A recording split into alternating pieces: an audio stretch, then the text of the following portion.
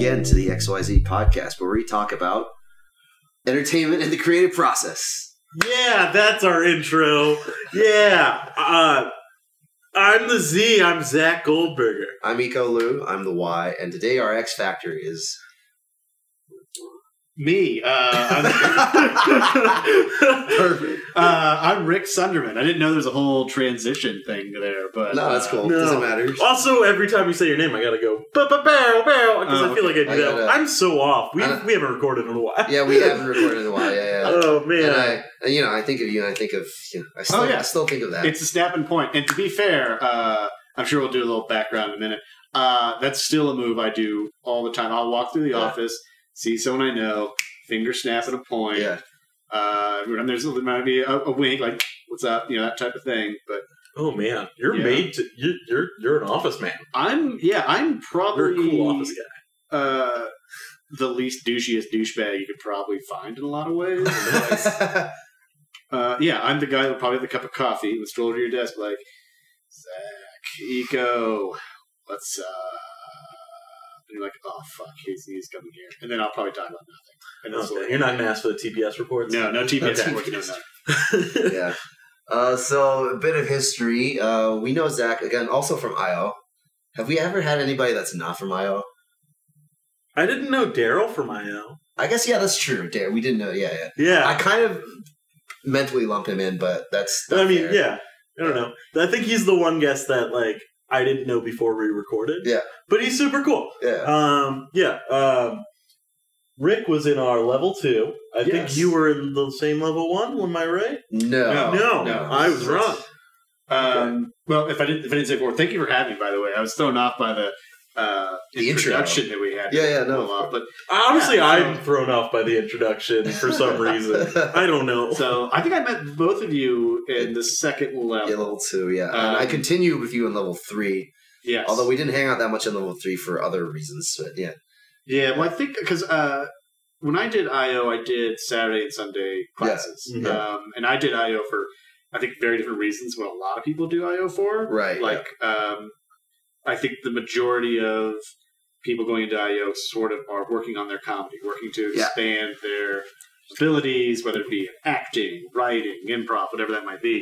And I went in as an ability to expand my listening, communication, and all a work type training thing, a professional development. Mhm. So I went Saturdays and Sundays and met the two of you. Level 4? I think I had level 4 with you. Right. So I you don't have have Craig? that particular one. Craig. Yeah. Oh, yeah, no. So we had level 5 together, too. Yeah. Oh, yeah. Because I Level 5. remember Tan Pants. I was Tan Pants. Yeah. And you were Yikes. Which Yikes, I yeah. remember, because as soon as he said, this name is Yikes, I was like, oh, Eco's in this class. So that was fun. But I think I didn't do 5B with either one of you guys. Okay, yeah, we were in different classes at that point, yeah. And I haven't done any other Yeah. improv outside of that. So Okay, so you kind of stopped after that, yeah. again, it was a professional development thing, Yeah. and I didn't think I'd go all the way to the end. Yeah. But I had such a good time doing it. Met great friends, including the two of you, that I was like, "This is fun. Why would I not want to do this on a Saturday or Sunday afternoon?" Yeah. Oh, it's definitely, I think it's a great, improv is great. It's for everyone. Yeah, it is. Yeah, Yeah. I agree. I fully agree with that. Yeah. And then the other bit of history is that actually this podcast is it's partially your creation. Yeah, It's man. nice, yeah. And I feel like when we send this to the petition office or whatever, the trademark office, we have to somewhat credit you or something. yeah. I don't know. Oh. We were just all, I think, just drinking, and you were like, you guys should do a thing. Yeah. No, I remember. Well, I guess some of the background of this is I've been in enough scenes with both of you that I know you're very easy to do scenes with. Right, Okay, yeah. Conversations can come very naturally, and whenever I was at IO or doing some of that stuff, you look around and you see the similar people all the time. I feel like I always spotted you guys together and having these conversations that Yeah. if I didn't come in early enough, I would be completely lost.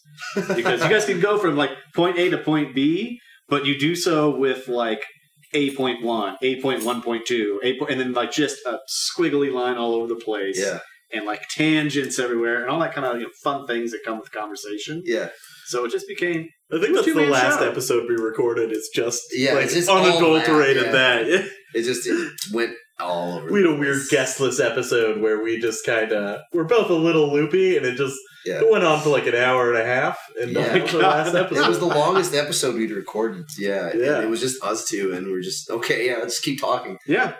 But I mean, that's you guys are both really good at that. So I was like, do a two-man show, go up on stage and just like hold the conversations. People will laugh and listen. Yeah, so we morphed that idea into the podcast. So because it's a lot of work to make a show. Yeah. And, I don't know. I'm a lazy piece of shit. Not so much you on that part. But I am also, yes. Yeah. So we do this podcast now, and now Rick's on the podcast, and everything's full circle. Yeah. Yeah. Yeah. Where do you go from here now? Oh, man. I don't know. Ooh. Who knows? Can never top this. Oh, man. It's all this is downhill. It's all downhill from you guys are here. going to start bringing in casts. Like an improv troupe is going to have to now come in and do a thing. Oh, did I tell you? I guess this is a bit of a spoiler. But no, dude! Don't say it. Don't say it on mic. I know you're talking about the your idea for the anniversary show. Yeah. So we won't say that. Okay, yeah. Everyone, just get really excited for whatever a year from our first episode is, because boy, do we have a plan. Yeah, that's incredibly ambitious. You guys have already planned the 1 year anniversary. It's just some idea that came in my head, and I was like, I would like this to happen. What would be a good occasion for this to happen? Oh, yeah, 1 year. 1 year anniversary. I don't know if it'll work, but I kind of it's going to be a shit show, and I'm excited. I want to see it happen. Yeah, I don't know if it will work as a podcast, but hey, fine. Whatever. Maybe that's the one video podcast or podcast or whatever. Yeah. I've seen those. I'll watch some of those. Yeah. I don't know. I guess get some cameras. No, we're not. I don't know. We don't want to talk any more about that. We'll tell you. Yeah, we'll tell you. But no, I mean, you guys. I've listened to most of them. I think through SoundCloud, and it was a little bit of like what I expect a two-man show starring Iko and Zach to be. I mean, conversations from video games, board games, TV, movies. Yeah. It's like, that's right. It's about right. That's Iko and Zach right there. Yeah. Summarized very well. Yeah. Yeah, other than that, I think that's pretty much all I have to do with this podcast, right? No naming rights, no nothing other than I think that's all you got. In the first episode. Sure, yeah. I'll take it. I mean, you get like a fraction of a percent of the credit, but you get credit. If it gets to the 1 year, I feel like I get a producer or something. Get a producer credit. Yeah. All right. Yeah. Associate producer. We'll throw that your way. Actually, I was gonna room with somebody in New York originally. This didn't end up happening, but he was actually a producer, not like a high level producer, but a producer for a TV show. Mm-hmm. And actually, he mentioned, we talked about it a little bit. And it was like, I told him this sounds really cool. He's like, well, actually, I'm just kind of a middle manager. It's like it's one of those things that sounds really cool, but it's like I kind of like do like dumb shit. So do you want to be the middle manager to a podcast? Sure. Yeah. All right. I had a good friend of mine who was living in Paris at the time. He was teaching English. He was also trying to get like his art and music career going. Yeah. And I just vividly remember he came to me and he's like, I want to ask for money, but is there a way to do it and then just be like, thank you for the money. I'll try to do something that you'll like. And I was like, just tell him to give him producer credit. And he did that. It got nowhere. But he at least had the chance to be like, would you be my producer for whatever art or music show I'm doing? So he is now a father of one and doing fairly well in Paris. So cool, man. Yeah. But those times when you're scraping by and trying to figure out how the hell to make money and sell a producer credit. Yeah, sell a producer credit. Yeah. I mean, like the way people do it on YouTube is like Patreon, right? So it's just Kickstarter, those things. Yeah. So it's like they constantly thank their the patrons, and they get their name in the list. And of course, there's like giveaways and stuff too. Mm-hmm. So they get something do Patreons. Yeah, exactly. We should get a Patreon. I have no idea what we do. XYZ Patreon. XYZ Patreon. Yeah. XYZ Patreon. Just give us $2. That's it. That's it. We're not giving you anything extra. $2 for a shout out on the show. $5 for a guest appearance. Oh yeah, there you go. Special guest appearance. Okay, yeah. I don't know. If you really want to be the X Factor. If you really want to be and we don't know who you are. Right. Yeah, chances are, if you're listening to this, we probably know who you are. So you're probably going to be on anyways. And you'll be on the show eventually. But future-proofing. I'd like to think there's like one guy in like North Dakota who has no connection to any of us. Who listens to this podcast just, I don't know. They're just like, every time an episode drops, they're so excited. Yeah. I think some guys like middle of nowhere, North Dakota, Alaska, loves improv, has no way of getting into it. Yeah. So he's searching improv podcasts. Yeah. He's a diehard fan of ours, too. Mm-hmm. Oh, yeah. He's probably an insane person. He's maybe killed a couple people. I was going to say, there's a good chance he's building a bomb while he's listening. Yeah. Hopefully that's not the case, and don't build bombs, folks. But his name is probably Fred. Yeah. Feels like a Fred. That's probably a good North Dakota name, right? Yeah. Fred, thanks for listening, man. We're touched. We appreciate you. We appreciate the support. Yeah. Donate to the Patreon. Yeah, dude. Which doesn't currently exist. Yeah. But maybe it'll exist. It may in the future. Maybe. We'll talk about it. Off mic. So Rick, have you ever played Tales from the Borderlands before? It's a Telltale game. No. We've talked about it. Of course, they closed and everything. So there's the finger gun thing reminded me of that because they have a whole sequence where apparently it's, they make it part of their company culture in game in the universe where basically you have to react realistically to all finger guns and finger weapons. So people like pretend to die. There's explosions. They fly everywhere. So this is a board game? This is a no. It's a computer game. It's computer video / it's video. Okay. Have you ever played any the Telltale Walking Dead or Telltale Game of Thrones? It's like a visual novel. Choose 4 dialogue options. No, I haven't. A couple quick sounds ones. interesting. Yeah. Some of them are pretty good. Yeah. You've raved a lot about the Tales of Borderlands. Yeah, it's probably it is really good. I was disappointed to find that it was the best because then I'm like, where do I go from here? Is it really the best? It's very up there. It's definitely very up there. Yeah. I really like and I'm not I hate the show, but I really liked, and I'm sure I've talked about this on mic before, but the Walking Dead one's pretty good. Yeah. The Wolf Among Us is really good. Yeah. I was kind of into The Walking Dead early on, but then when you get the pattern or how the show will essentially play out all the time, it becomes a little more of man, it'd be cool to watch them build a civilization back from rubble instead of constantly warring or fighting these civilizations. But I still would watch it when it pops up on Netflix. But after season 3 or 4, I was sort of what's the next show? Move on. I think I only really liked season 1, and then I stayed on until mid-season 3. This was all watching on Netflix years later. Mm-hmm. Right. I wasn't watching it as it was coming out. It was just people said this was good. But when you're binging something and you kind of stick with it, even though you don't like it anymore. That's where I was going through season 2, I think, and then somewhere mid-season 3, I was just I don't care about. I'm gonna watch something I like. Yeah, I'm a little worried about you knowing that you watch things you hate simply because you have to. Oh no, I've gotten so much better about this. I don't know. Do you guys know that new Sabrina show, The Chilling Adventures? Oh yeah, I've seen that on. I haven't seen episodes. Yeah, but I've seen ads or etc. Mm-hmm. I started watching it because I was oh, I'll like this. It's based off the comic it's based off is really good. And I don't know. I don't dislike Riverdale, and I feel like it would probably have a Riverdale vibe. And I think I got to about episode 4, and I was like, you know what? I think I'm good. I got 4 episodes in, and I think for me, that's pretty good. Yeah. I felt that way with, I can't remember the exact name of the show, but it was the zombie suburban diet show. It was on Santa Netflix. Clarita Diet. That's it. I've never seen it. And, I remember watching the first episode, and this was, I had some coworkers who had gotten into it, so I thought, sure, why not?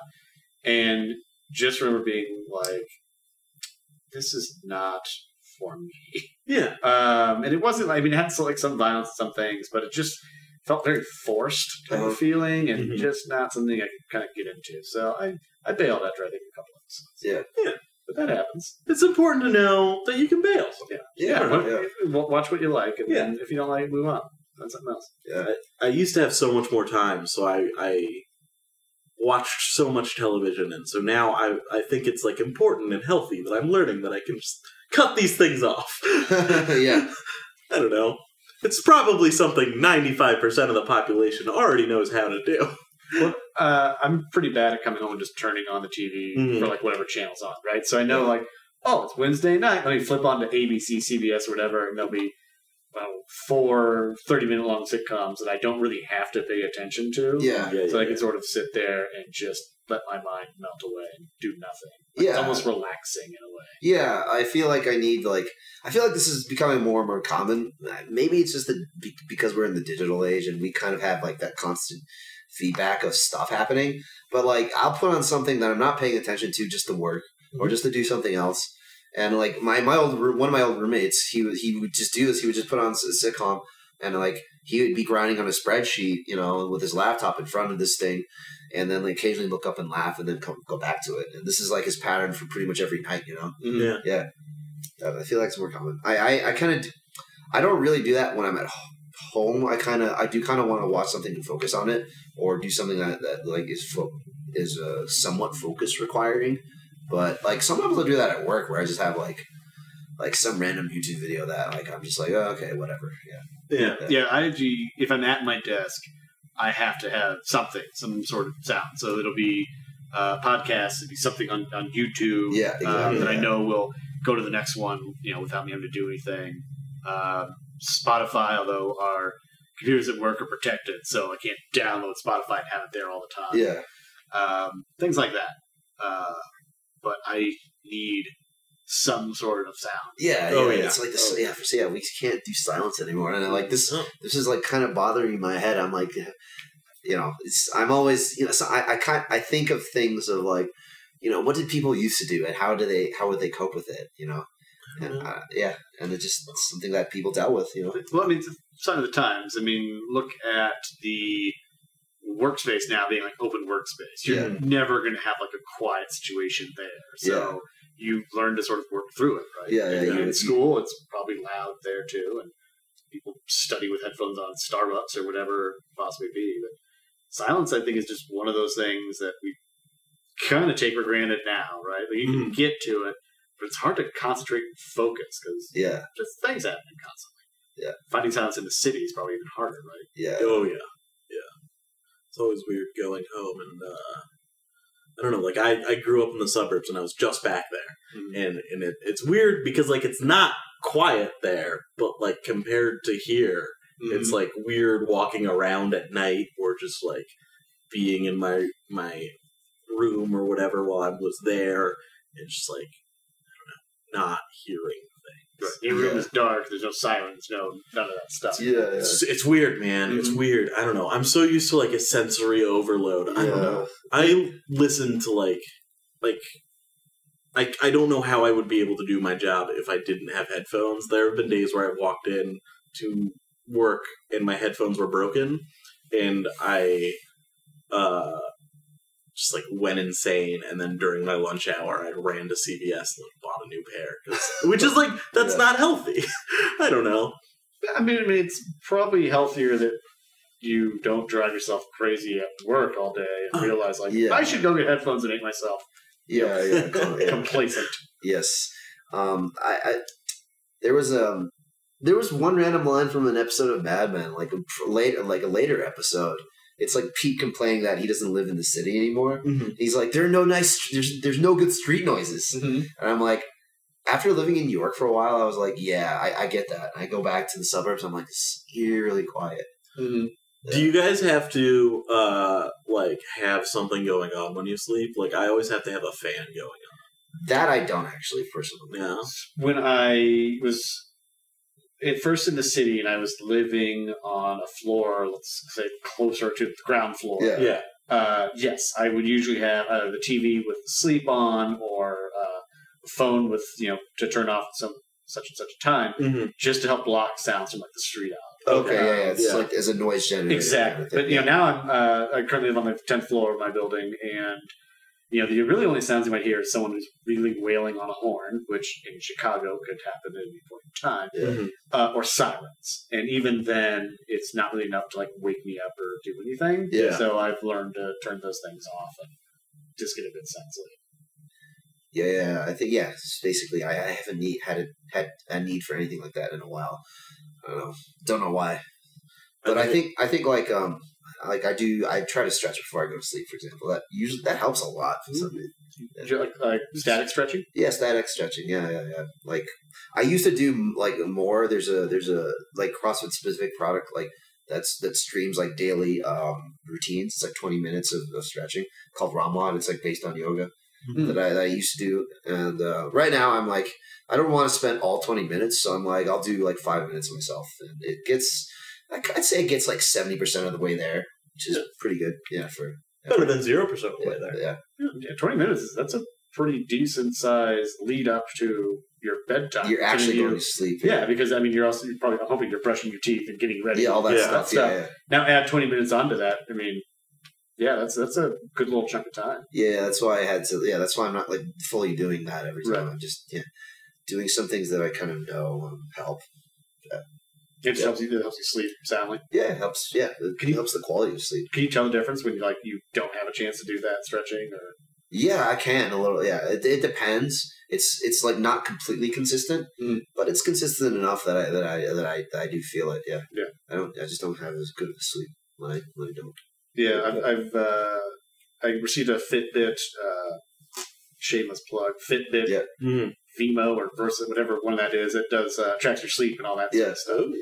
And my girlfriend Ashley, currently, but previous to now, was on her way to India or preparing for this long flight to India, where she had to sleep. So we started trying to take sleep aids to see what will help her sleep soundly on an airplane. Okay, yeah. So we did it's like ZzzQuil or melatonin, stuff that's not going to be habit forming or dangerous. Yeah. And I found like the melatonin, I'd wake up and have like a slight like hangover, right? Like I was still partially kind of groggy. Found other ones to be sound asleep for a while, then kind of awake again type of thing like that. And I mean, the whole point of this is like telling the difference between what you've done before you've gone to bed, whether it's medication-wise or like a stretching type of situation. Yeah. It's like I used to not notice these things or like didn't like record them. I just noticed this is a flaw in the way I think about things. It's like I can't like I tend to not find patterns in things, partially because like as somebody with a scientific background, I'm like it's not enough data yet. Mm-hmm. But I'm like in human things, actually, kind of smaller numbers are more can be meaningful. So I started making the adjustment around the time I started improv, I think. So that's kind of when I really noticed that I just don't pay attention. So like that's something I started, and I noticed it because when with the first couple times I did Ramlod, I was like I slept really well. So I'm like it's probably something to do with it, And a couple times I forgot to do it or whatever, didn't have time to, and I'm like okay, there's definitely some type of causation here. So and what was it called again? Ramlod, ROMWOD. Rom. Like range of motion workout of the day. Oh, okay. That makes sense. Yeah. Okay. Very cool. Zach, what do you do before you go to bed? Oh, man. I don't have much of a ritual. I don't know. I watch TV for a while, which I know is bad for you, and then I probably look at my phone, which is also bad for you. I brush my teeth. Most nights I probably smoke a little of the devil's lettuce. Which I think I just mumbled. I said devil's lettuce. Yes. I don't know how things go over on audio. And that helps. I don't know. It's probably not as healthy as any of the things you guys have said. No, I mean, like... but I don't know. I feel... Well, I could probably improve my sleeping. But I'm just, like, sitting here taking notes. Well, you could do a lot worse than partaking in Satan's romaine. Oh, so, yeah. Satan's romaine right now is regular romaine. Because that is E. coli. True. And if you combine the devil's lettuce with Satan's romaine, you're probably up for a really wacky night. Oh, yeah. It's a weird night. Yeah. But no, I mean, doing that as compared to like, I don't know, drinking a whole bunch or something before bed. Or something that's probably going to actually like affect your sleeping stuff. Yeah, it's, alcohol is a weird thing where it's like, it makes you tired and you kind of, when you go to sleep, it's like, okay, you're asleep. You're unconscious, right? Yeah. Right. But it's less restful. It's not sleep. It's not the same, so. Yeah, I always wake up super early, or not necessarily super early, but like, way earlier if I've been drinking a lot the night before. Mm-hmm. And then I go back to sleep and it's like an actual Yeah. Like an extra night's sleep. And you're Back very at the time. tired, right? Because it's like, how can I not be this tired when I sleep? Yeah. This way? You didn't really sleep. No, it doesn't count. But, you could do worse things than... Yeah, like I had roommates in college that like by junior year they were like taking a shot before they went to sleep. Oh, gosh. Yeah. Oh man. That's I feel like I knew people in college who were the type of people to do that, but that's like, what are you doing? Why? What is that doing for you? I feel like college, like that's a thing you do in college, though. Or like, people have that expectations of, I should be drinking in college or whatever that thing is. Yeah, but like just to go a to shot sleep- no, before bed? Right, but it's probably like... right, yeah. Yeah, but it's probably Maybe- the thing they're just like, oh man, I do a shot before I go to bed. Like, okay, Who are you? cool. Weird flex. But okay. No, I didn't think like for these people, I don't think it was like a weird flex. They were like genuine like I feel like it helps, They felt like it helped. So I feel like that's one of those like pseudosciences you develop in your head in college where you're like, alcohol will solve things because I'm new to alcohol and I'm figuring things out with my body.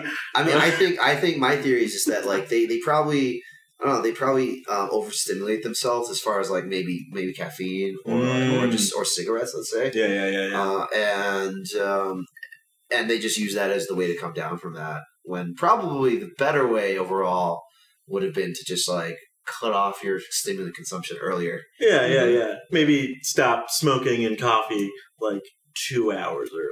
Yeah, or whatever the number is. Because like for me, it's like I'm sensitive to caffeine, so it's like if I have something in the morning, I might still feel it by the time. Like, oh wow, yeah, it's yeah. See, mine is afternoon, and every once in a while I'll find myself 2 or 3 o'clock having that conversation of, you can have this coffee and be awake now, but it means you're going to be up until 11:30 midnight. Yeah, and sometimes, sure, I'll take that risk. And other times, it's not going to work. Or, if I know it's going to be a late night and I wind up having to go score a Monster energy drink or Rockstar or whatever we sell in like the local convenience store. Yeah. It's like, man, this stuff tastes terrible, but man, I'm wide awake. Yeah. Man, I feel like if I need caffeine, I feel like even if I've just had that caffeine, I could go to sleep like 10 minutes later. Oh, really? Wow. Yeah, I don't know. That's like, there was a power nap thing. So there's like just 2 things I want to mention here. There was something that people mentioned as like a power nap. It's like you pound some type of caffeine and you go to sleep and 20 minutes later you wake up. And that's a specific thing where you just, like, because of the delay in absorption, you can actually do that. And the other thing was actually, I saw this meme. It's like 9 Loco, which is a 5-hour energy poured into a 4 Loco. And I'm like, oh my God. Why would you do that to yourself? I remember the 4 Loco, and the first time I saw it, thought, that sounds like a terrible idea. Yeah. Someone's going to die from doing that. Of course, also the same thing when I first learned about people mixing like Red Bull and vodka and all this stuff. Yeah. And I was like, that's just something we still do. To be fair, it's like a normal drink now too. It's like a cocktail. You can order pretty much. Yeah. There's a video that made the rounds in like again later in college, like 2008, 2007 ish. It was like Bankers versus Consultants. It was a rap battle between a group of investment bankers and consultants, as you would imagine. The 2 most exciting kinds of rappers. Of course. Mm-hmm. And at one point, like, a banker takes a bottle of Grey Goose, pours the Red Bull into the bottle, and drinks it from the bottle as the Red Bull vodka. I'm like, dang. Jesus. Dang, wow. That is a real Red Bull vodka right there. Dang. I've got an intern. Shout out to Lauren. If you're listening to this, Lauren, I'll be blown away. I don't tell you about these things. But thanks for listening, Lauren. She's in her 20s, so she's young and like exploring and loving the city.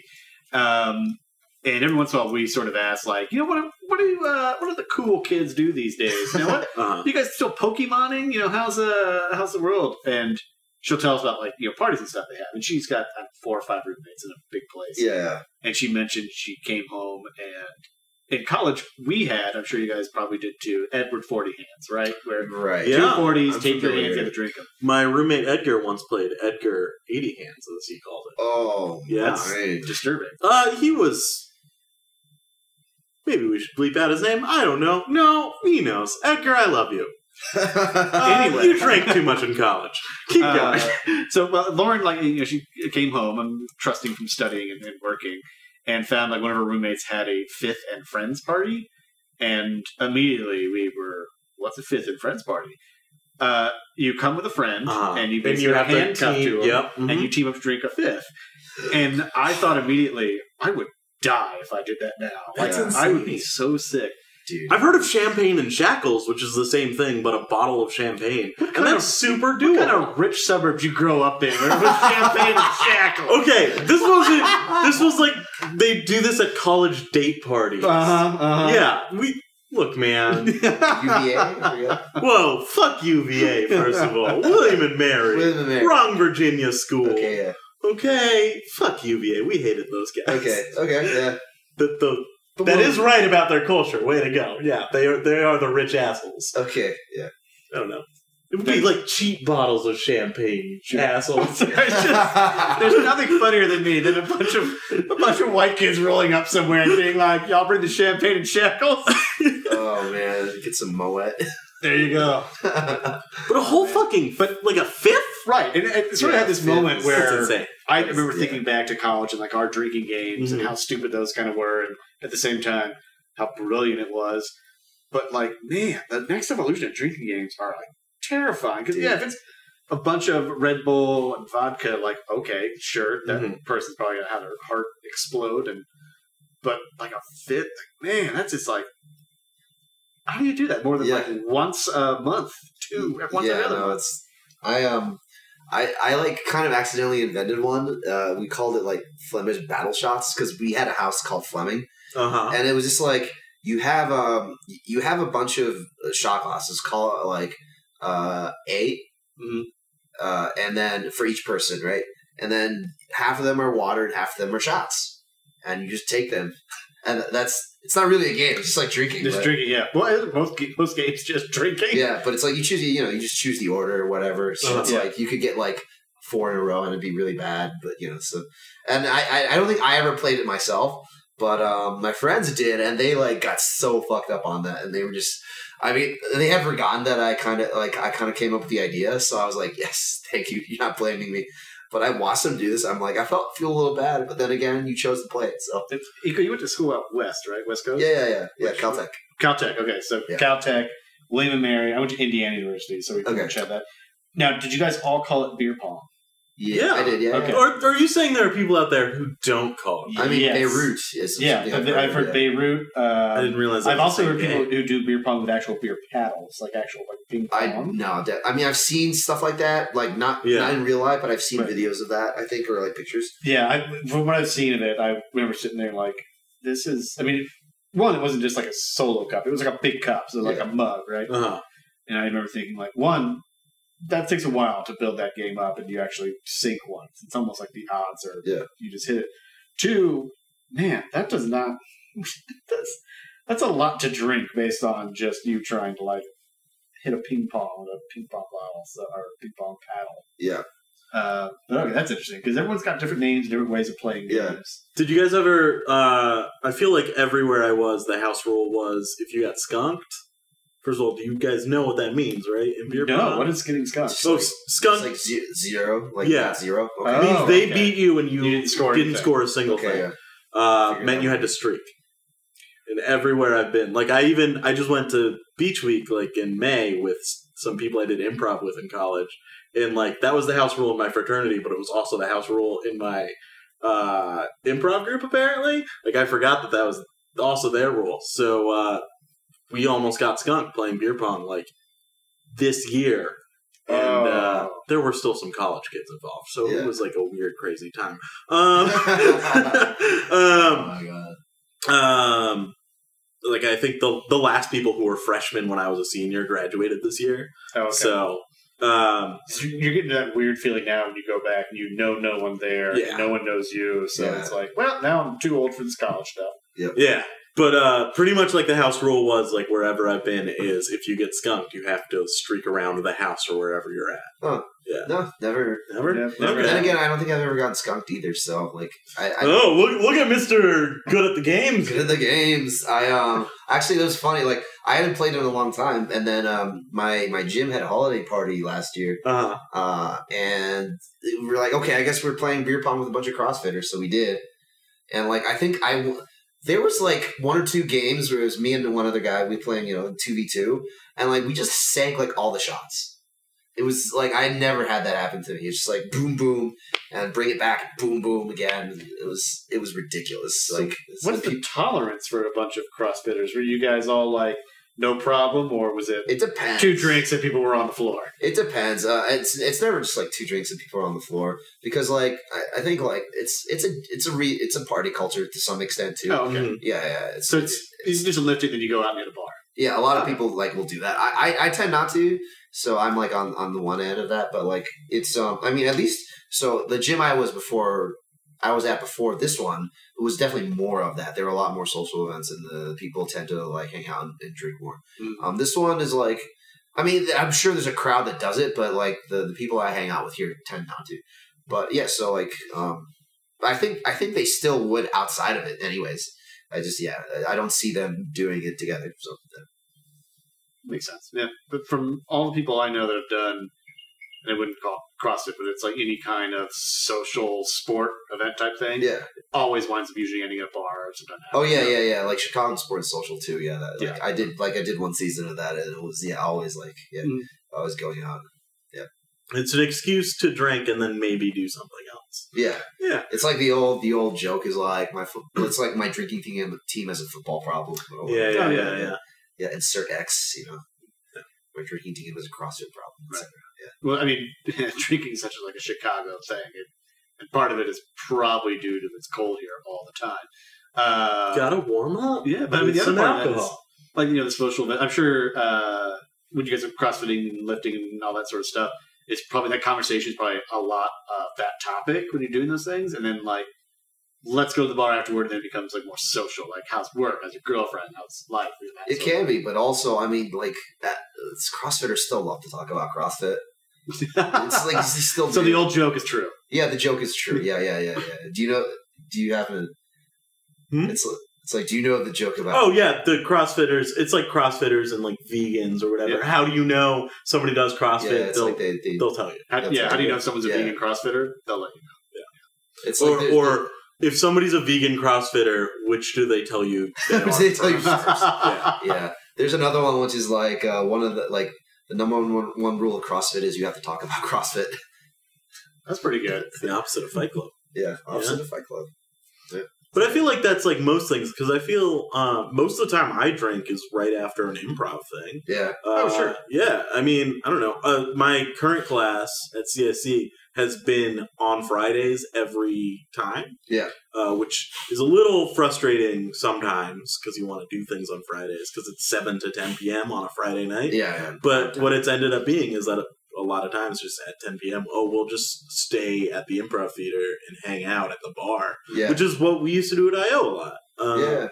Actually, I just went to see Mustang 66 last show at I.O. Oh, right, yeah. Shout out to Mustang 66. Yeah. I can't remember all of your names, but I would shout you all if I could. And first thing I did is I went to the bar and I was like, can I just have a Diet Coke? It's Sunday, it's like 10 p.m. Mm-hmm. I'd love to sit here and have a drink, but I know that's going to turn into like a couple more drinks. I'm going to look at the watch, midnight Sunday night, and I'll be dead for the course of the rest of the week for work. And the guy was like super nice about it. He was like, yeah, man, it's like $2 or whatever. Yeah. It's like, okay, cool, it was $2. And he just refilled it like crazy. He told me, like, just take it with you. It's like fine. But it was the first time I hadn't drank at I.O. And I really noticed everyone is drinking at I.O. Yeah. Like, everywhere that's coming out, this is, of course, student shows are going on. So they're coming out, they're immediately getting shots. Yeah. Groups that have just performed are getting shots. A couple of groups I think might have had a shot before they was performed, so get the nerves out. Yeah. But man, that's going to be a huge business for I.O. I'd love to see what they make based on only liquor sales. Oh, I bet that's where a lot of the profit is. I was going to say all the profit, and then I remembered how expensive classes are there. Yeah. It's probably more classes and the bar than shows. Oh yeah, bar. But I've noticed that like at Annoyance, a few shows have been at the Annoyance. People go and just hang out at the bar. It's like not even just going for shows. Yeah. So I mean, if you're gonna start an improv organization, get a liquor license. Oh yeah.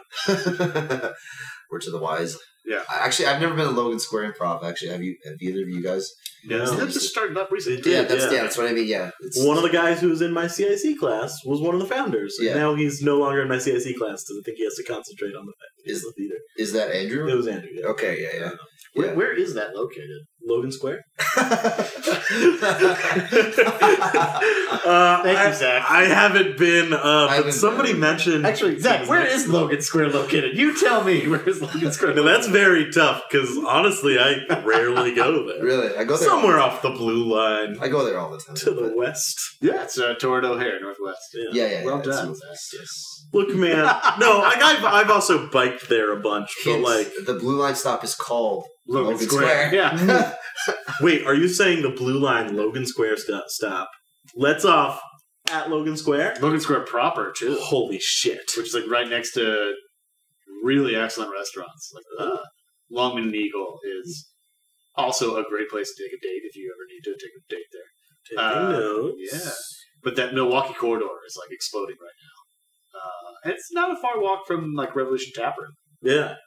I've seen that there. I haven't been. I feel like I've been to some bars and stuff because a lot of people live there. Yeah. I mean, as people are apt to do, they live places. They do, and it's an inexpensive place to live. Yeah, and it's pretty far north and west, but small price you pay for cheap living. Yeah. Speaking of getting drunk, I feel like every time I go to Logan Square, I don't get drunk that often, but every time I go to Logan Square, I get too drunk. Seems to be my pattern. I don't know. I have a weird relationship with the place. Yeah. I don't know. I go there a lot for shout out to Moe's Tavern Sunday night jam. Oh yeah, Moe's. Yeah. I'm still amazed they get away with like the entire Simpsons theme going on outside. Oh, I mean, it's modified enough so the character. I mean, the art style is the same. Yeah, but like, I don't think that's. But they changed the character, so like. Okay. Like the person that would be Marge doesn't have the hair like that, etc., etc. Yeah. I've heard you mention this place so many times, and I've never made the connection that it's a Simpsons bar. That makes so much sense. Is this real? Yeah. It's not a Simpsons bar, but the outside is like the O in Mo is like a donut. It's a donut, yeah. Like got and they kind of Homer's hand holding, and it looks very much like so they've taken like a Simpsons. Yeah. So originally it was like that. Then there was the cease and desist. And the art style is the same, but the characters are all different. Okay. So you won't find any exact Simpsons characters. They'll just look like they have the yellow skin and like the hands and everything. Yeah. But it's a classic like Chicago neighborhood bar where it's like random dudes in there who probably live nearby. They all know each other. Last time I was there, I remember a dog running around. And I was like, okay, cool, someone's dog's here. Yeah, that's probably the owner's. Well, she recently died actually. Mo recently died, but that probably was Mo's dog. Yeah. Well, I mean, same thing with it was at Cindy's or whatever that's up on Belmont. The last time I was there, the owner's cat is like running around. Yeah, it's like, all right, makes sense. Yeah, I mean, like I said, I love that place. I go there a lot. Pretty much every Sunday. Mm-hmm. Psychedelic Rock Jam at 10:30. Shout out to JB. Psychedelic dude. Yeah. Yeah. I might play check that out. Yeah, that sounds cool. Actually, it's a good time. Yeah, and they have a jazz jam before that. If you to that. Yeah. So it's like 7 to 10. Jazzadelic, dude. Yeah. Well done, Zach. Actually, one of my friends. I've been meaning to get her on the podcast. She's one of the crossover people between like the musician scene and the improv scene. Oh my. Hannah Williams. I don't know if you. Okay. I don't know her. Yeah, but maybe if she's on the podcast, I will. Yeah, at some point. Yeah. Yeah, I'm like, there's surprisingly few people that do have the crossover between like the music scene and the comedy scene. I don't know why, but that's just what it is. Yeah, weird. Do you think like some of that performance aspect would carry into the other areas? I mean, maybe like maybe not so much as improv, but maybe just like acting in general. Right. Maybe that's a little more of the Venn diagram crossover that we sort of discussed. Well, there's definitely. I feel like there's like definitely like a separation, and occasionally you get some crossover of people who are in acting culture and improv culture, even in the city. Yeah, I don't know. I mean, that's that actually is kind of relatively rare. There was Yeah. I definitely like know people who started doing improv because like they're more serious actors, and they were like, I'll do this thing and it'll help me get better. Like there's a guy in my current class, and he's great at improv. Yeah. And he's definitely somebody who came first from an acting. Oh, yeah. Because, like, you can tell the people who are, like, actors, like, first. I don't know. Like, I feel like there's a certain vibe of somebody who, like, came into improv. Like, they're great. But there's, like, something different there, I feel like. I don't know. Does that make sense? Am I crazy? No, you're probably not crazy. I think I get that, yeah. My first class, I remember meeting a couple of, like, real young, like fresh out of college. I want to say they went to, like, Iowa Northwestern. They were, like, actors or something. Yeah. And, like, they had done improv, but, I mean, their probably bread and butter was more of the scripted acting type of style. Yeah. And I feel like they did a lot more, like, facial or work, object working, things like that. Like, you try to really build on that aspect. Yeah. And then when they not long ago, actually probably in the last couple of years, started working on that Life of Harold project. That was like a scripted improv, stories of Chicago type of thing. Mm-hmm. And you could definitely really see then where their background was like pretty heavy acting, but they did enough improv where they could understand that this scene would work well with improving whatever's happening. So, shout out to Life of Harold, I guess, if we're kind of doing that. Catch it on YouTube. Yeah. I'll have to check it out. I haven't heard. I haven't. I feel like I was just looking at you, just all like, oh, okay. So, I don't know this. It was. It's Matthias and Jeff. And that's right. Yeah, I remember. Yeah. Don't recall both last names out of my head, so I won't give one without giving the other one. I can't remember which one's last name. Mm-hmm. But yeah, they did, and a couple of their friends too. I don't remember everyone that was involved, but I'm going to say they had probably like a kind of skeleton crew, maybe 6 or 7 people, and they kind of put this thing together, and all the stories kind of intertwine. Yeah, they're short, like 10-minute things. I played a cop on it, and it's kind of weirdly hilarious because I had 2 like adult daughters as like part of the character, and I remember thinking like, how the fuck old do these guys think I really am? I had a great time filming it. It was fun. But it's one of those where those guys had more of like the acting background. Yeah. And I'm sure the other guys working there did too. I know one of them had a background in cinematography and some of those things, but you could see those elements brought in and mixed with improv. Mm-hmm. Yeah. Long way to make that basic point. But. Yeah. No, like I always, whenever it's somebody who clearly is like, they're really committed to just like, they're an actor and then they come into improv, there's a small part of me that's just always so jealous. Because first of all, they're always way more attractive than everyone else. That's like the first, that's the first thing. Because they have this like, I'm an actor look, so they're much more classically like attractive. And then they're talented. And I'm just, it's all jealousy based. That's what I'm trying to say. If there's somebody I'm super jealous of in an improv class, they're probably like an actor person.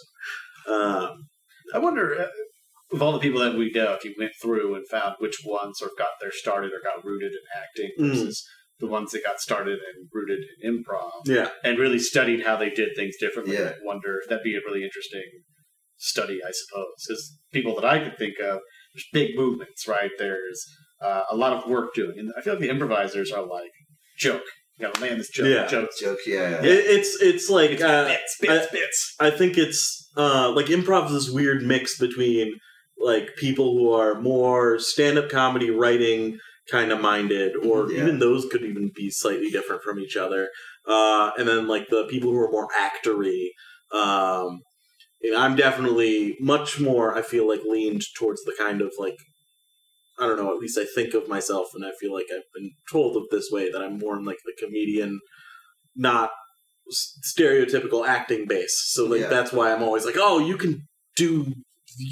have a different style, and I'm really impressed by that, and it's very, I don't know, like, I wish I was able to do that, but I don't know. And yeah, those, the actor people are always much more, they're big with their movements, like you were saying. Mm-hmm. I don't know, sometimes, like, the more writer comedy people are more like, oh, I'm gonna stand here in one place and say this thing. I feel, and I mean, I can really only think of a couple people I know who were comedians as they went through the improv. I remember them saying exactly like, I do bits, like that's his like style. Yeah, yeah. So it was short, it was be funny, it was a big sort of punch, not really built on Like, I'm assuming the actor is probably trying to think numerous steps, right? Like each beat, flow, and the improviser's kind of just along for the right? I think like you get a lot. I think like annoyance philosophy is a lot of a lot of the influences I have through improv, because I never did like normal acting either, but like a lot of the influences I've had through improv like lean towards the acting side actually. So there was like my level D at Second City was the teacher was very much about like grounded realness, right? And then IO, I'm not completely sure because I think back to the curriculum and like I'm like, what was there a philosophy? Was there one? I guess they could depend on the teacher. Yeah, exactly. Yeah. So I feel like IO's philosophy is do the fucking Herald. I love IO, but that's the main philosophy. Oh yeah. But then annoyance then also has like it's actory in the sense that it's like about the motto is take care of yourself, but what that translates into is like give yourself something to think about and like to do or develop. Just give yourself one thing. Something small like physical or voice or object work oriented, and then like you can find your character through that. And then it's like that character based approach feels very actory, you know? Yeah. I remember this one exercise we did in level 2 at Annoyance. I only went 2 levels in Annoyance, but and the exercise was you and your scene partner, you both go on stage and you don't acknowledge each other for like 3 lines. You just say your own thing. And whatever you say, you don't react to the line that they just said. What you're reacting to is just yourself. Yeah. And then after those 3 lines or whatever that you've gone back and forth, then those continue to be true. Yeah. And then you get into your scene. And I feel like IO is much more group based. Yeah. It's not just the Herald. I was razzing you, IO. Just razzing you a little. Yeah.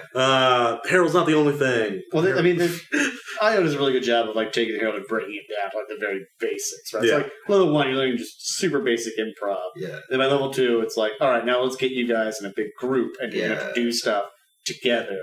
And then it's like now level 3, which I thought was actually one of the hardest ones, was the 2-person scene. How do you take with just 2 people and make something meaningful and funny that you want to revisit at another point in time? And then once you start adding those elements together, then the Herald's like those things repeat. Yeah, it's just like, group scene, 2-person scenes. Yeah. Group scene, 2-person scenes. But I haven't taken Annoyance, CIC, any other Second City classes, but they all seem to have there's some sort of structure, right? There's some sort of skeletal aspect. And then it's whatever you want to do in between. You go and just have a good time. Yeah, I think like Second City was more like it was beginner friendly is what I would describe it. It's just like, it's all your basic stuff, here's your basics, which is like, do some games. And then B is like, do some scenes. Right, but the games like had very strict rules. So, like, you have to do this, and this person sort of has to do that. Set up. But how you do is up to you guys to kind of make up, which is, probably I'm assuming the best way to do all those kind of game-esque ways. It's like, it's very short form oriented. And like, IO was like my first. I mean, I did do the Second City long form program, which I like. I mean, I enjoyed my time there. Like, I would say if I were to retake it, I would retake 1 because that's it's like Rachel Mason's class, and she goes over like the history and like a lot of forms. It's a lot of forms, which is really cool. I don't know if I would find that much value anymore in like doing the other 3. Because it's like Herald and like make your own form. And I'm like, we did that. I've done that twice now. Yeah. Making your own form was a little challenging because my group, we decided to do based on like a stoplight. I can't remember exactly what we were given to try to build off of. But I remember very simply keeping it simple, which is kind of the thing. And you can't get much more simple than a stoplight. Red, yellow, green. And then it was, how do we make this work in like these scenes type of situation? But all in all, I mean, that was tough. It was hard. I mean, we had the basic structure down, but what the hell does that mean? It was really, really difficult. So, kudos for those people who work through and make their own kind of style and run with it. Yeah. There's probably really only so much you could do, but, they've altered it or changed it just enough to make it their own. Yeah, that's hard. I'm at the level I'm in CSC right now is making your own form. Oh, okay. Also unnumbered. too, doing that. Yeah. Huh? You're also on the second time of doing that. Yeah, and it's, I don't know, it's stressful. Though I think at I.O., first of all, everyone's form that they came up with was basically just the Herald, but except dressed up. there's a couple ones that weren't, but like mostly yes. And I remember the one my group came up with, which was one we ended up doing on wedding. the stage. It was the wedding. Yeah. I was in the group that originally came up with the wedding. Just not to toot my own horn, but I'm about to also not say the nicest things about it. Because I feel like it became a trap, what it was, because we made it very specific. Yeah. Though it was like a really fun form because it was very specific, so it worked really well at first. Yeah. And then it was like then it's like, where do you go from here? And people got tired of it. That was kind of my first form too.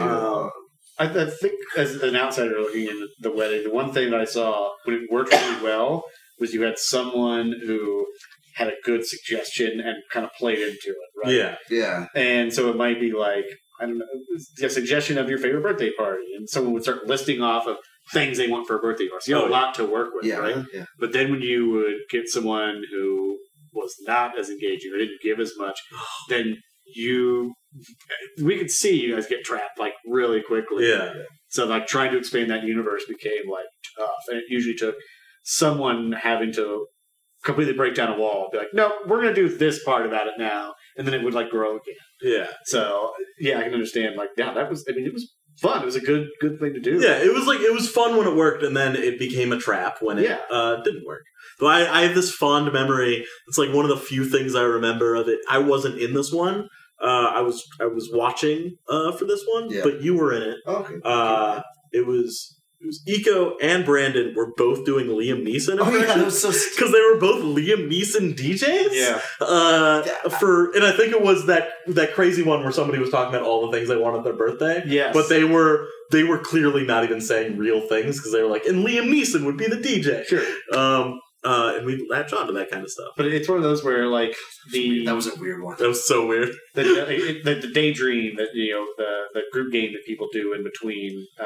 It's just a dream. If you were like, all right, come up on stage, we're going to interview you as like a group, and we're going to do all this sort of stuff. Yeah. And they're on stage like on the spot. They're going to be talking. Yeah. Yeah. Like that's probably the one thing. If you did that, it might really make into something pretty cool. Yeah. You get that. You don't really have that option when you're building. Because I'm sure someone would have said, no, you guys aren't allowed to bring someone on stage. You're not trained enough in this fine art. Who is really? Yeah. So yeah, like that particular set, I remember feeling like I didn't do very well. Yeah, but whatever. Yeah. But yeah, that's half the point of the improv. Is there are a whole bunch of them that I'm sure. I mean, I had people tell me we did great. I did great. But I remember leaving and like, nope, there's one thing in my head that would just... Yeah. I feel like that's improv in general, is you get off stage and it could have been like a great show to the audience and they wouldn't have noticed anything wrong. Mm-hmm. And they would have been like, this is perfect. And you're coming off stage. I do this a lot, especially I feel like, I don't know, I'm pretty hard on myself in general.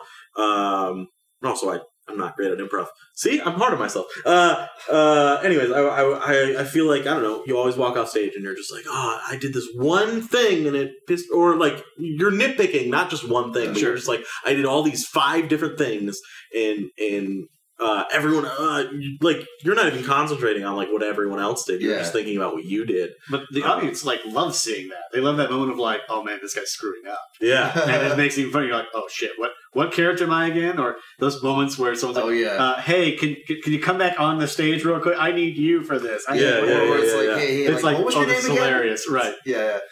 So I've learned to like differentiate, or like in my mind, I try to differentiate between. It's like when I feel bad about my performance and when the show was still good. I'll try to notice that it's like, okay, the show is still good. Like I did, and maybe I feel bad because I'm feeling bad right now just because of like my mood is off. And like I've tried to like work on that and like recognize when things happen because of various things like that, like your own mood or maybe again like you maybe did exactly what you needed to do, but that was taking a back seat and like not feeling great about your own performance in that particular show. There are 2 great things I remember Craig Euler telling us. Like he told us a lot of great things, but 2 great things that I think apply to this whole conversation is he said, number 1, when you get off stage, like don't trash the show that you were just in, because just because you thought it was bad, maybe somebody else is coming off stage thinking, oh man, that show was great. Mm-hmm. And if you come off the stage and you're like, man, that sucked. suddenly now you're getting in that person's head who Yeah. thought it was great, and they're like, oh man, what's my perception of this? And it's all because improv, I feel like, is very your perception Yeah. of how the show went. And the second thing was, if you feel bad about a show, don't feel bad about it longer than the show was, because it's just something you came up with in the spot. Yeah. So, 30 minutes later, just forget it. It's great, man. Yeah, I mean, it's such a temporary art form that, I mean, sure, it's going to stick in the one thing you did do or didn't do is going to stay in your head forever. No one else is going to remember anything about it. I saw this really funny thing. There was like something about a dude being a squirrel at some point, and like, that's it, right? There's a whole bunch more with it. Yeah. But it's such a temporary thing, no one cares. Yeah, I don't remember, I don't remember so much of improv. Yeah. No, me neither. I remember a few scenes that I remember being like, oh man, that was really good. I really liked that. But compared to all the scenes I did, and I did for a much shorter time period than you guys have, or the people that are like Craig Mueller, who's done it for years. Yeah. So I can only imagine like the build up they probably have and the reality of like no one is going to remember whatever happened. Yeah. So, I don't know. I people remember the weirdest things like that you would never expect. Like you might remember one thing, Yeah. and then somebody would be like, "Yeah, man," and remember when like you and that guy you were playing basketball, and then you high fived him, and you're like, "What? What scene are you talking about? Yeah. What?" That never happened, and it to them it was like the funniest thing or something. I don't know. Yeah. It's always weird because like people just have different takeaways from an improv scene because it's I don't know. Improv's weird, guys. It's great. It's great. It's weird in a good way. Yeah. I would say as a person who didn't go to do improv for like the career route or the whole thing, it was really eye opening and like a whole piece of. Oh my God, listening is really hard sometimes. Like getting that down and like building something from nothing with one other person and like communicating something clearly about, I've got an idea for this skit. This is what we'll do in such a manner that the other person will grasp quickly is hard. Especially if someone comes on scene and suddenly they're doing like random object work and you're like, what the hell is this person doing? I better just run with it. Yeah. And it really makes you think about your own communication style. So for those... Not even in improv. Do an improv class in general because it's tough. Your brain kind of melts out after the first class, and you're realizing I don't remember half of the things the person said before me, and now I have to add to a story.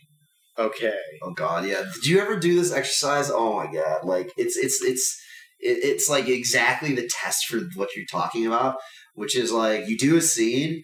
And then you have to replay it. Oh, yeah, and then you have to replay it again and again, like 3 or 4 times. And I don't remember the variation that you add on each one of them. Oh, no, it's a short form thing. You do a scene, and then, like, somebody externally calls to you to rewind. And then I think you actually do the scene backwards, like, not like speaking backwards, but do all the lines backwards, and then forward again. And then you extend past some certain point, and you do it, and you do and so on. Oh man, that's that's really hard, but it makes sense. I mean, Second City, and we're talking about how they make money, liquor and classes. Second City owns all those corporate functions, right? And I mean, it's like a pseudo improv class where it's like, all right, all 30 of you come and we'll do the yes and you do that for 45 minutes, and they probably haven't really learned it, but there's the but. They can have that basic understanding of improv means building something off of what someone else has started. And it's probably good. I mean, I can't imagine how much they make off that, but surely massive consulting groups, the finance sector, all these, especially communication being really important. I'm sure they do like whole workshops. Yeah, I know some people that they essentially do that for their primary source of income. Just like improvisers that have gone far enough, they'll do that. Yeah, they have like their own little company and they consult for people to do like improv based training. I think one person that I met at IO in the music program actually, KJ. I think he does that.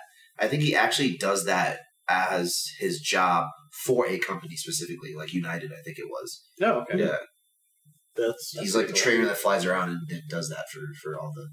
They have like some networking workshop thing or whatever he goes, and he's got to stir him up. And I think a lot of it is improv based. Yeah, that's cool. Yeah. I mean, like a good gig. Yeah. I mean, I think you get it. Yeah. It feels like one of those things that people need more of in general, like the world. Like if everybody knew how to do improv kind of thing, it's like world would be a better place. There's a couple things that I think of that of, and improv is one of them. Yeah, it's gonna get in there. I mean, I'm I hear now we've got friends that came from tiny towns in Ohio, and they had like a whole improv like community there. Yeah, and like, Brandon basically. Shout out to Brandon. But yeah, there's. I mean, I don't know how many people I've met. They travel to Chicago from all over the place. Yeah. Virginia, Nebraska, California, anywhere in between. Even crazier. Like, like we're talking about. Remember Daryl? Daryl said, he went to Iceland. And those guys had gone to the intensive and brought it back. Mm-hmm. And I mean, but you meet people at the intensives that are like, from all over the world, Australia, like Russia, Poland. I was listening to this podcast where they were talking about how this. You were listening to another podcast. I know, how crazy. How I'm a Benedict Arnold to this podcast for even deigning to listen to another podcast. If that were a thing, man. This is a podcast where we improvise critiquing other podcasts. Rough translation, if you want to know what the podcast was. I'm forgetting exactly the episode, but I think there was like an episode, and it was people in Germany doing improv, if I'm remembering this correctly. And it was like, it was a refugee from, I think, Syria doing improv in Germany, so that in part, he started doing improv, and then his improv teacher like started giving him classes and like other things, but basically like taking improv classes kind of helped him learn like a little bit more of like interacting in German culture in general. Oh, sure. The other classes, the main part of the episode of the podcast was that the improv teacher also teaches guys how to act on dates. Okay. So that was the other classes she was teaching this guy. Well, date's pretty much an improvised scene. So. I mean, yeah, it is. It was like interesting because they kind of like went through how she does that, and it basically is they go through a scene, and then afterwards they go on a date, which is a scene, and afterwards she gives him notes on the scene that they did. And like, yeah, that's the thing, is like improv, it's so malleable, and it works in all kinds of cultures and all kinds of it works all over the world, and it works in so many different instances. I don't know. Well, I mean, it makes sense that if people who are trained actors wind up with some sort of improvised class or improvised lesson. Whereas I'm guessing most improvisers aren't necessarily going and taking an acting class. Yeah. Yeah. Although, I mean, I've thought about it. There's also a theater here for dramatic improv, Theater Momentum. So it's like non-comedy improv, essentially. Yeah. Although they probably still have... I mean, they still have laughs. There's going to be still moments that are hilarious. Yeah, some moments are just going to happen like that, yeah. So where's this one? It's like... It's up north. I don't remember, like, around the crowd, maybe past the crowd in terms of how far north it is. Okay. It's the crowd is mine. Irving Park and Clark, right? It's like Chicago. Yeah, it's like it's the Sheridan Red Line stop. Is how I remember it. I don't remember the cross streets. I believe it's a Broadway in Irving Park. Yeah, I used to live in walking distance. Yeah, it was great. It was great. Yeah, I miss those days.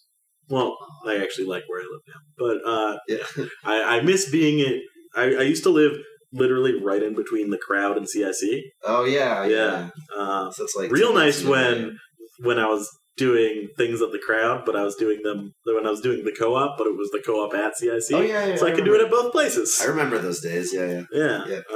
Why did you ever leave, Zach? Our lease was up.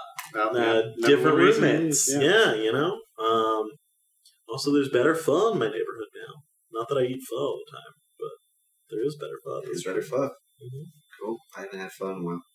I had it a couple weeks ago because I've been like sick on and off a lot lately, and so I just got a huge ass bowl of pho. It was phenomenal. Phenomenal. There's like a lot of. I live in Argyle, and that's like a very. That's like Little Vietnam. It's basically Little Vietnam. I've heard. It's great. The stop is cool because it's got like a very Southeast Asian type of look to it already. But that whole like strip right there. There's so much good food on that street. I've had the. Is that banh mi, whatever the sandwich is? Or oh yeah. Those are excellent. Right banh mi, banh mi. Yeah, that was what I first because like I'd rather eat that 9 times out of 10 probably than pho, because pho is just like, it's a whole thing. It's a whole production. Yeah. It's like it's soupy. It's soupy. Yeah, I'm rarely like anti-soup, but I'm rarely in a situation where I think, oh, right now what I need is soup, unless I'm sick.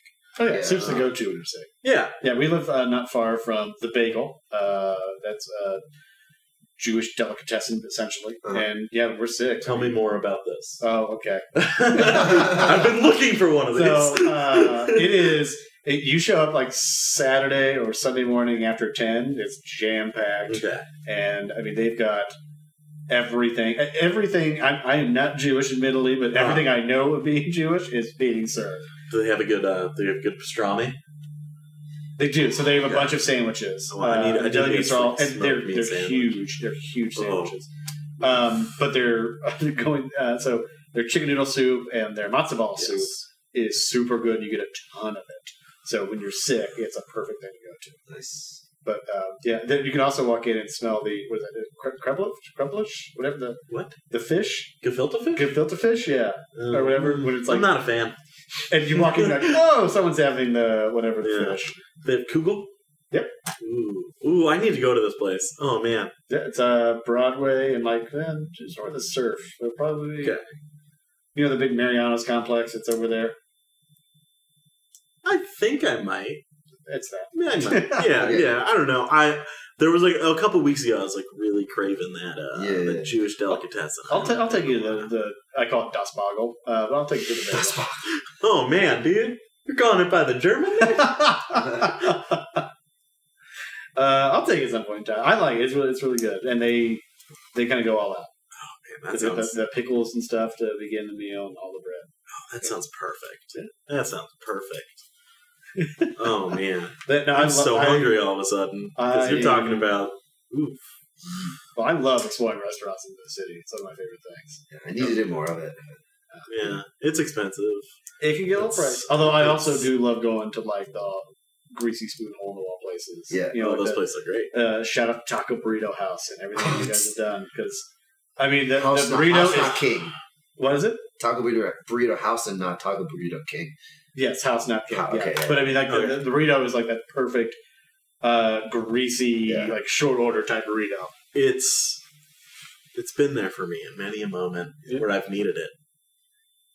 There's also the downside. I won't shout out to those restaurants, but a few of those that you think might look really good because of what they're serving. You walk in, you're really? Like, oh boy, pretty disappointing. But there's a lot of that Chicago style. They serve a little of everything. Right? You get a burrito, a hot dog, a hamburger. Generally, they have like a gyro or something. Yeah. And they have the gyro app. It's like the woman from like the 1980s holding like the gyro, like she's clearly never taken a bite out of a gyro. Yeah. There's a place down here. It's more of a lunch and like immediately after work place in Loop. It's it's a whole like it's Revival Food Hall. Yeah. Have you been there? I feel like I've heard of it. Is this? It's on Clark. It's also on Clark. It's further up. It's not what I thought it was. All right. It's like Clark and Madison or so. It's got like 5 or 6 restaurants. It's great. It's got great food. Okay. It's already some of it is already turned over. Where I'm like, oh wow, that place is no longer there. Oh man! But the place that replaced it was good. It's like I think it's called the Royale Bar, and the Royale with cheese. They serve one of those. I didn't have that, but I did have their cocktail roll, and that was damn good. I love a cocktail. Yeah, that was damn good. Oh man, there's this restaurant back when I was working at the movie theater, and it was like right in between the train station and the movie theater. It was on the DePaul campus. Probably still there. I haven't been, and I'm realizing as I'm talking about it that I've already forgotten its name. You're talking about the Regal Theater there? It's on Maxwell? Yeah. But I'm talking about Complex. I'm talking about it's on DePaul. It's on Fullerton. Oh. And it like looks like it's kind of got a Cheney vibe. But they do these cotty rolls, and you get the fry. That's masala fries, and they have this amazing sauce. And I would like treat myself every so often. Get that cotty roll with the fries. It was fucking phenomenal. Oh man, we need to stop talking about food because I'm gonna my stomach's gonna melt. And we're over an hour now. So we're at that time. Wow, I mean, we can start. The Steve Israel Memorial question. Yeah. Now you said beforehand you've been thinking about this. Yeah. Well, when you invited me on, my first thought was that's going to be tough. Yeah. Just to remind our listeners, or for any new listeners, what the Steve Israel Memorial question is. Sorry to interrupt. No. It's what's the craziest thing you're willing to admit you believe in? Back to you, Rick. Yeah. Well, so it's a weird one because I don't know of anything like crazy weird that I sort of believe in. Yeah, you're boring and normal. I am. You don't believe in any conspiracy theories or anything like that? No, not really. And my whole thing with the conspiracy theory is like, come on. No one can keep secrets. I mean, there'd always be someone who's going to spill something. Okay. Right? Yeah. But, so I actually went to my girlfriend and was like, what is the weirdest, craziest thing I believe in? Mm-hmm. And she sort of told me, you don't. There's really nothing. You have that scientific mindset type of thought. Yeah. But she quickly said, you're free to talk about some of mine. So I'm going to sort of skirt it, kind of. But I'm going to throw that's okay. Ashley Bird, who I know will listen to this at some point in time. Hi, Ashley. Thanks for listening. Thanks for the support. Thank you so much. Subscribe to our Patreon.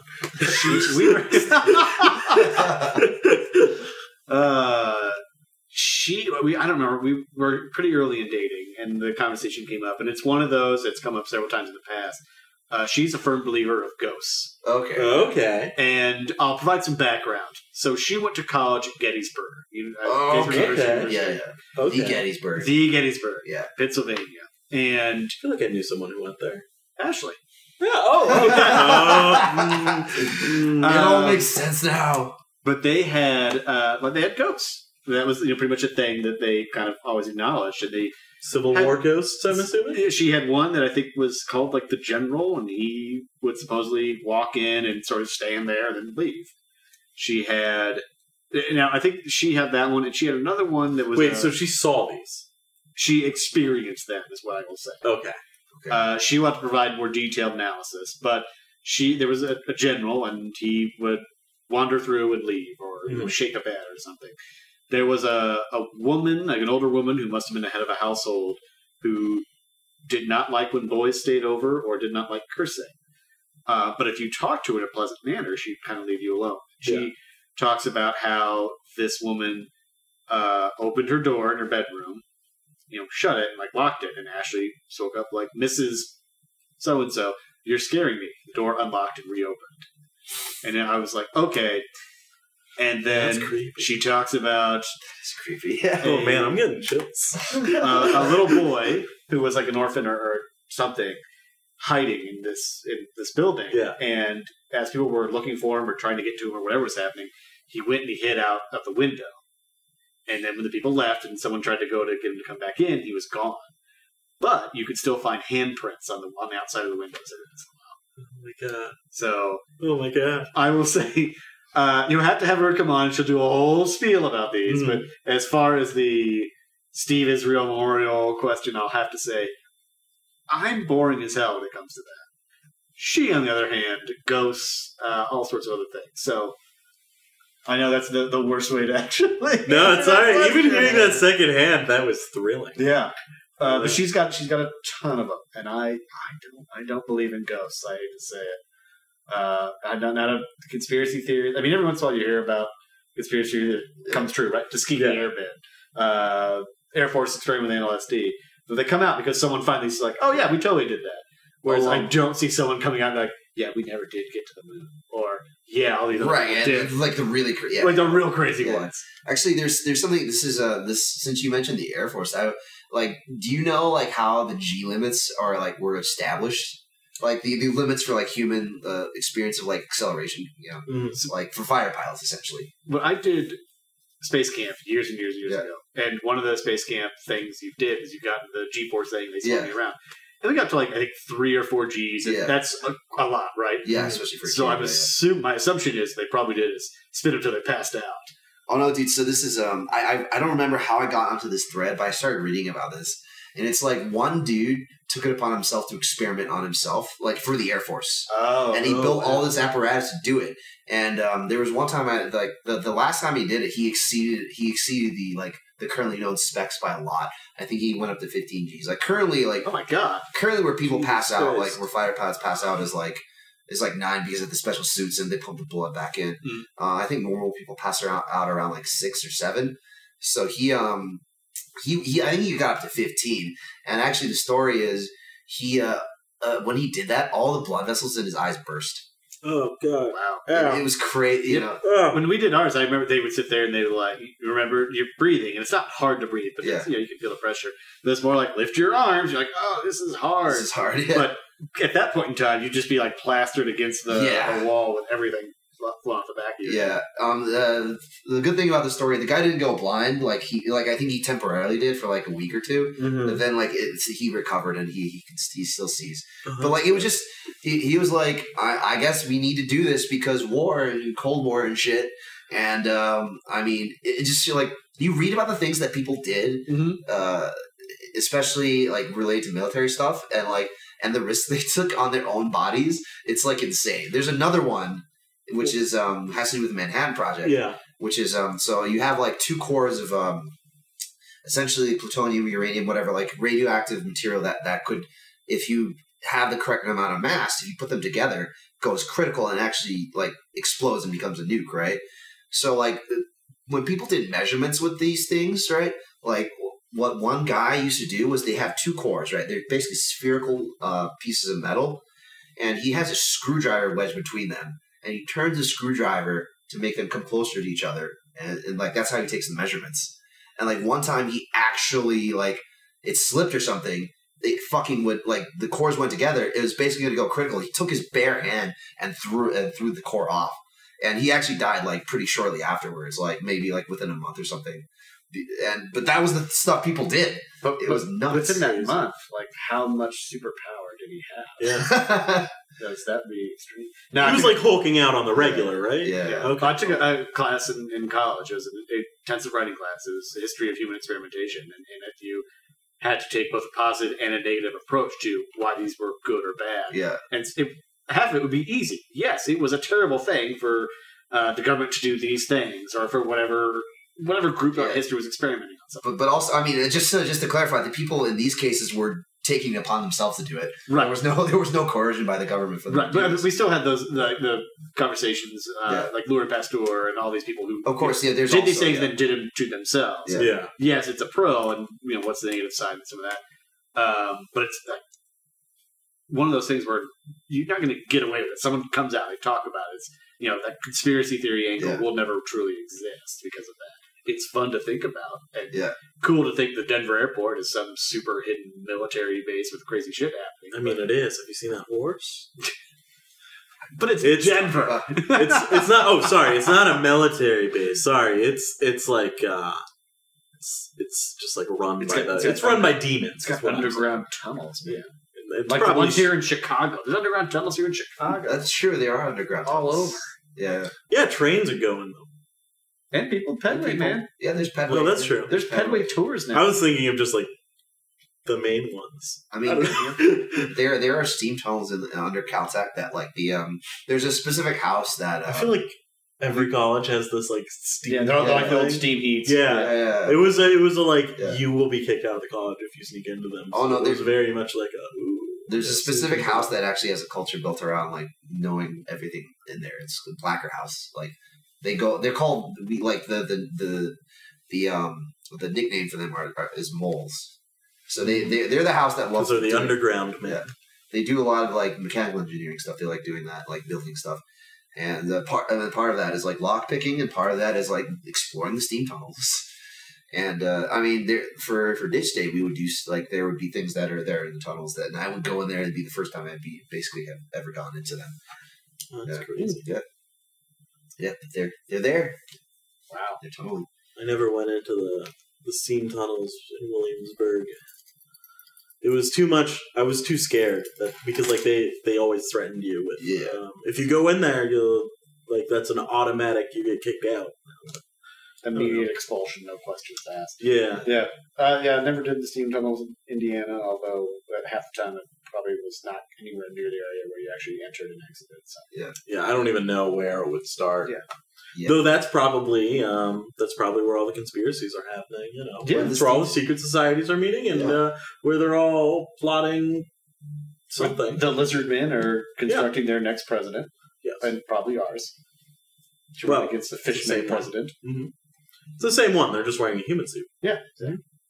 So, sorry to pump you out, guys. If I ever come up with anything crazy or whatever, I will immediately send you a text or an email like, oh my god, I do believe in something. Oh, yes. And we'll immediately have you back on for a breaking report of... When the Earth is found to actually be flat, I will be the first person here to admit that I did believe it was round. Yeah, not going to happen. That one is not. Yeah. That's not the 2-year anniversary? No? We declare that the Earth is flat. Yeah. That's the 2-year anniversary plan. Totally not true. What are some good ones, though, for that question you guys have? Any good ones?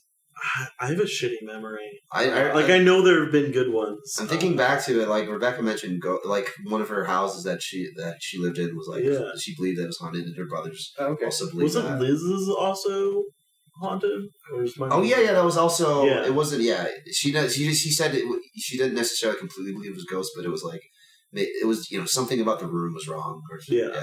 Which there's a lot of factors that go into that. Yeah. That's cool. Yeah. It's good to know other people believe in ghosts. Yeah, it was like, what was Daryl's? Fuck, I have a shitty memory. I'm a bad podcaster. We talked about the pizza thing. I forget what it was called. Like we talked about Pizzagate? No, not Pizzagate, but it was a pizza related thing. It was a guy that believed that he. Oh, you're talking about the Noid, which we brought up before the Steve Israel Memorial. Oh, we did. The guy who went on like the shooting spree because he thought the Noid was after him? Yeah. Well, technically, he took hostages. He didn't kill anyone. Oh, okay. I believe how it went. But, yeah. His last name was the Noid, and so we thought that Domino's was making fun of him.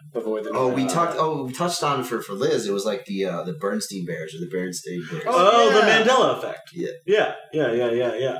I remember them being Berenstein, I think. I don't remember. But when it comes up, like, oh, okay, I probably had it wrong because I just don't remember what it was exactly. Yeah. No, I'm certain it was Berenstein. Oh, you were? I'm dead certain. You're positive they were positive they were God's chosen? 0 A's. They were of God's chosen? Yes. I was very positive. No, because, I don't know, when I was a kid, whenever I read a book and I was like, that feels Jewish, that always made me excited. When the Rugrats were Jewish... Dude, the Rugrats are half Jewish. The Rugrats definitely have to be Jewish. Last name is Pickles. Yeah, and as everyone knows, pickles are super Jewish. They're kosher. Pretty much. One of the kids is named Dill. Oh my god! Wait, there was a kid named Dill on that show? Yeah, so eventually, I think in the movie, the little brother was born. And the little brother was named Dill. Yeah. But also, they had like a Passover special, which just like no other cartoon was doing at the time. It was acknowledging Jewish holidays that weren't Hanukkah.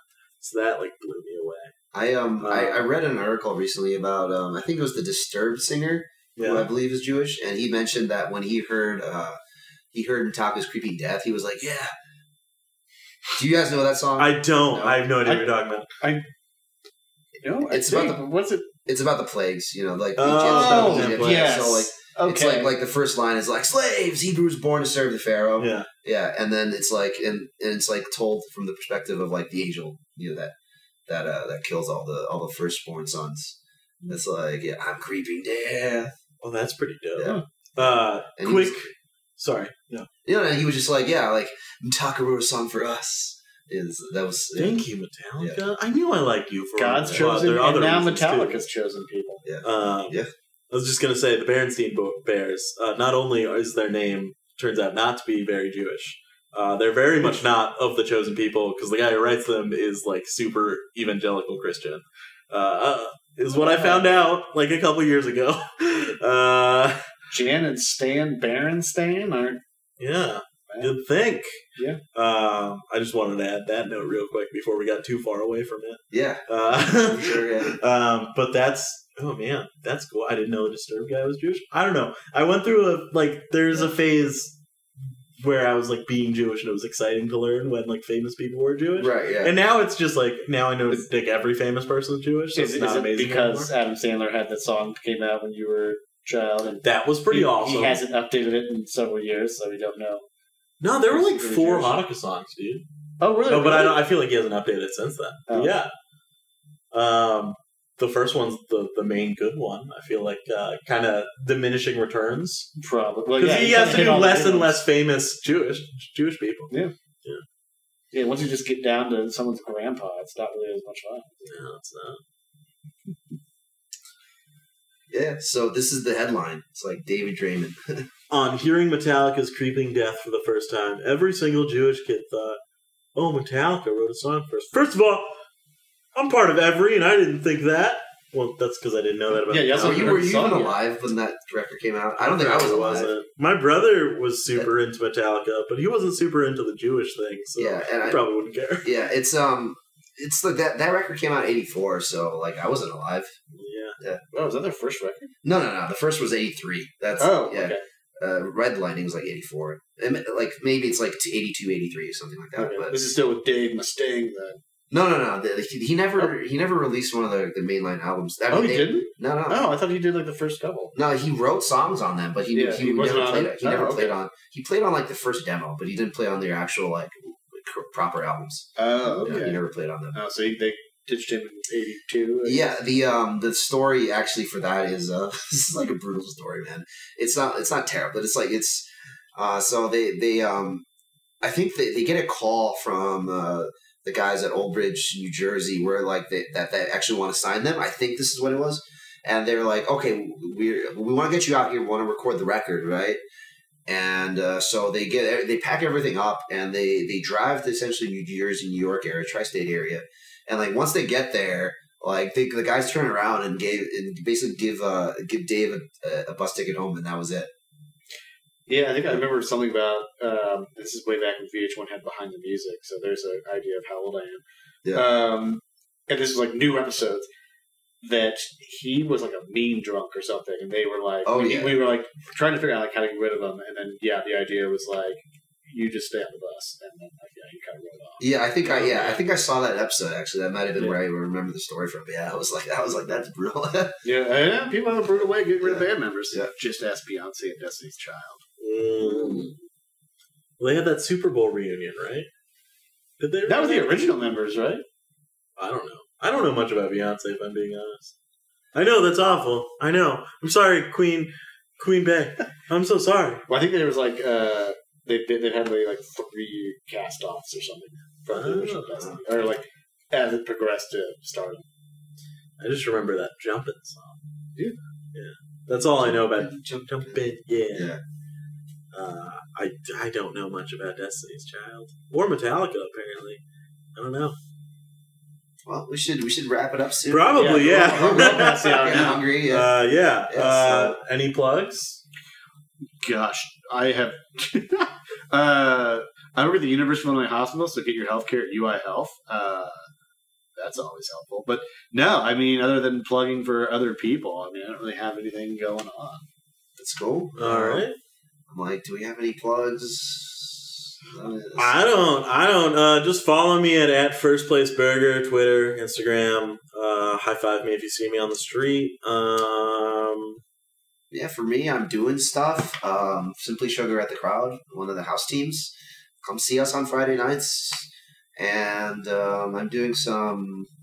I'm MD for a group called a hip hop improv group called a Tribe Called Johnny Quest. We don't currently have any shows lined up, but when we do, I'll let you guys know. And then I'm doing a class where we'll have a musical at the end of it. Just look out for that. So yeah, that's kind of where I'm at. Very cool. All right. Yeah. From Eco, Zach, and Rick, XYZ Podcast signing off. Bye-bye. Later. Bye. All right.